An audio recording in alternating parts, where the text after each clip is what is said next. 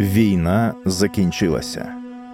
Про День перемоги і людину, яка подарувала світу 24 години щастя. Автор Михайло Кригель. Читає Дмитро Волковінський. Новинарям на війні присвячується. Німеччина беззастережно капітулювала перед західними союзниками і Радянським Союзом, повідомляє інформагенція Associated Press. Історична подія відбулася в Реймсі сьогодні, 7 травня о 2:41 ранку за французьким часом, в червоному шкільному будиночку, який є штаб-квартирою генерала Дуайта Ейзенхауера. Капітуляція, що поставила крапку у війні в Європі після 5 років, 8 місяців і 6 днів кровопролиття і руйнувань, була підписана від Німеччини начальником Генерального штабу німецької армії генерал-полковником Густавом Йодлем. Уточнення. У повідомлення Associated Press вкралася помилка. Насправді, ім'я Йодля – Альфред. Пряма мова Йодля. Із підписанням цього документа німецький народ і Збройні сили, на краще це чи на гірше, віддають себе в руки переможців. У цій війні, яка триває вже понад 5 років, народ і армія домоглися таких успіхів і зазнали таких страждань, яких, мабуть, не зазнавав жоден народ у світі. У цей час я можу тільки висловити надію, що переможці будуть ставитися до них великодушно. Джерело – кореспондент Associated Press Ед Кеннеді, чия замітка з безпрецедентно довгим заголовком, що починався зі слів «Війна закінчилася», вийшла на першій шпальті газети The New York Times. Недільного ранку 6 травня 1945 року глава корпункту Associated Press в Парижі Ед Кеннеді отримав запрошення від ставки командування союзницьких військ взяти участь в історичній події. Що це буде за подія, йому не повідомили. Кеннеді був одним із найдосвідченіших воєнних кореспондентів. Він писав новини та репортажі з Іспанії про громадянську війну, із Судетської області Чехословаччини в момент німецької анексії, був відряджений до британської армії в Єгипті, висвітлював бої в Африці, став свідком визволення Італії та Франції. Тому до цензури воєнного часу звик і ставився з розумінням. Ед прибув на аеродром під Парижем і побачив там ще 16 кореспондентів найбільших світових видань та інформаційних агентств. Коли літак відірвався від землі і узяв курс на північний схід, головний комунікаційник ставки Ейзенхауера, бригадний генерал Френк Аллен, сказав, що поїздка пов'язана з майбутньою капітуляцією німців. У кожного з тих, хто був у літаку, Аллен взяв розписку про нерозголошення. Новина про капітуляцію не мала з'явитися в медіа раніше, ніж Верховне командування дасть на це згоду. Після того, як літак сів у Реймсі, журналістів відвезли до штаб-квартири союзницьких військ. Вони чекали 9 годин, перш ніж стали свідками капітуляції Німеччини. Крім Йодля, акт про капітуляцію підписали американський генерал Волтер Бедал Сміт, французький генерал-майор Франсуа Севес і радянський генерал-майор Іван Суслопаров. Останній був керівником радянської військової місії при штабах західних союзників у Європі.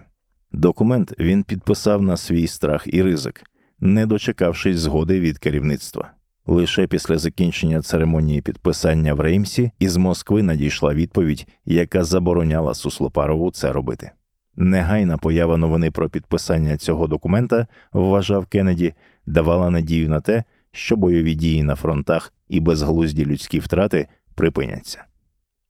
Пряма мова Кеннеді.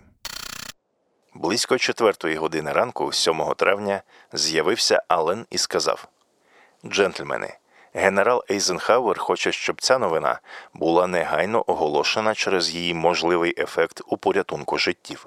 Але його руки зв'язані на високому політичному рівні, і ми нічого не можемо з цим вдіяти. Реліз призначено через 36 годин після підписання капітуляції в Реймсі, на 3 годину дня у вівторок, за паризьким часом. Я дізнався від високопоставлених офіцерів Верховного командування, що відтермінування було замовлено з Вашингтона на прохання росіян, які хочуть провести ще одну церемонію в Берліні. Це звучало дивно.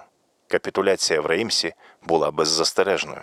Будь-яка друга церемонія підписання була б безглуздою, якщо не брати до уваги радянських пропагандистських цілей. Про беззастережну капітуляцію Німеччини союзники за антигітлерівською коаліцією вперше заговорили в січні 1943-го на конференції в Касабланці. До того ні про що подібне не згадували.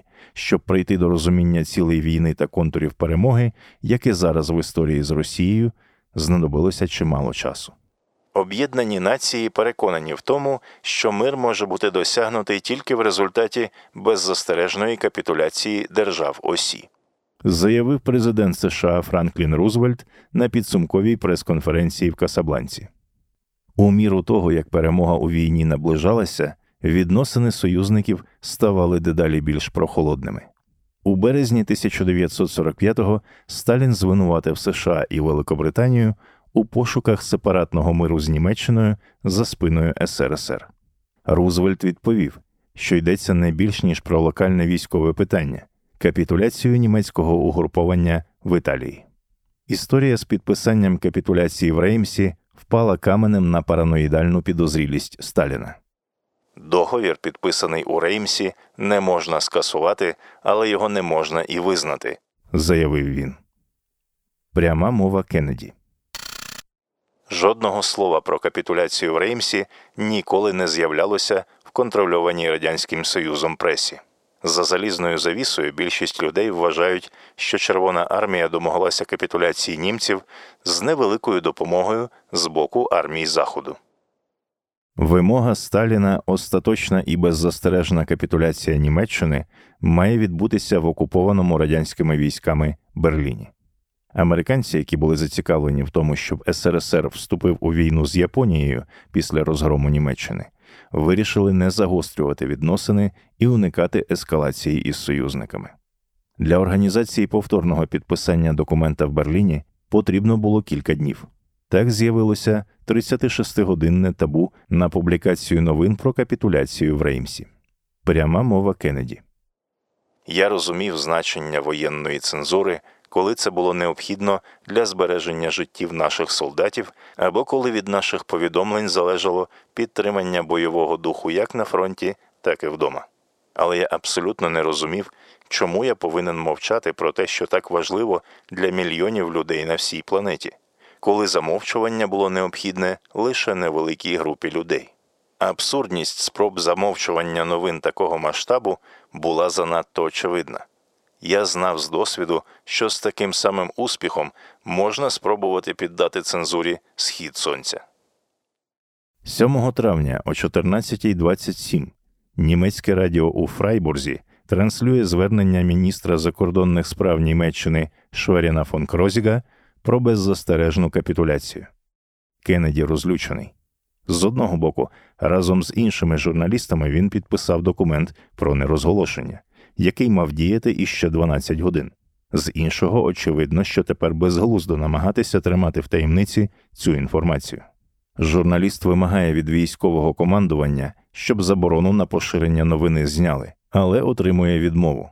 Після цього штабним телефоном, який не прослуховувався цензорами і до якого Кеннеді мав доступ, він зв'язується із лондонським бюро Associated Press і надиктовує текст про закінчення війни в Європі. Кілька хвилин по тому це повідомлення потрапляє у стрічку новин інформагенції та розлітається по всьому світу. Гримнула буря. Генерал Аллен скасував акредитацію Associated Press на всьому Європейському театрі військових дій. У Паризькому корпункті відключили телефони. Агентство випустило повідомлення, що новина про капітуляцію в Реймсі потрапила в стрічку з вини кореспондента і звільнило Кеннеді. Журналісти, зокрема ті 16, які вирішили зберігати в секреті капітуляцію Німеччини в Реймсі, кляли Кеннеді. Це жахливий вчинок, справжній удар по всіх, хто працює в журналістиці, писала The New York Times, яка днем раніше опублікувала новину Кеннеді на першій шпальті. Блискучій кар'єрі Еда прийшов кінець. Повернувшись до Сполучених Штатів з Європи і втративши роботу в Associated Press, він переїхав до Каліфорнії, де влаштувався в провінційні видання. Спочатку в Санта-Барбарі, потім у Монтереї. Я був переконаний, що мій обов'язок – повідомляти новини. Я вважав, що відмінність Associated Press від нацистської преси в тому, що перша повідомляла новини, а друга – цензуровані новини. Пояснював Кеннеді головний вчинок у своєму житті. 29 листопада 1963 року The New York Times надрукувала замітку. Монтерей, Каліфорнія. Едвард Кеннеді, який порушив цензуру, щоб повідомити новину про капітуляцію Німеччини у Другій світовій війні, сьогодні помер від травм, отриманих під час удару автомобілем у неділю. Йому було 58 років.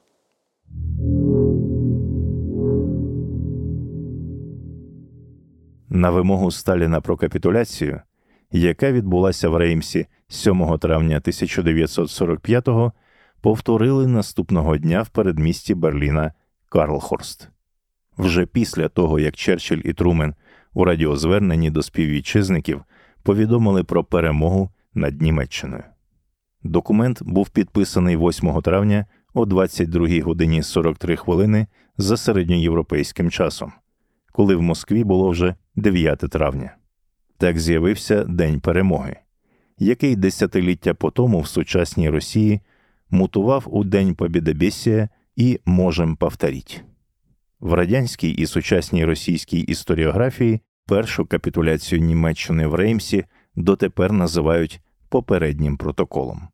2012 року в США видали книгу «Війна» Еда Кеннеді «Перемога, цензура і Associated Press». Передмову до неї написав тодішній глава інформагентства Том Керлі. За 67 років по тому, як було звільнено Кеннеді, він вибачився перед сім'єю репортера за помилку своїх попередників. Це був найгірший з можливих у тій ситуації вчинків. Якщо закінчується війна, не можна притримувати таку інформацію. Світ має знати про це, сказав він. На похороні Кеннеді місцевий пастор завершив свою промову словами: «Він подарував світу іще 24 години щастя».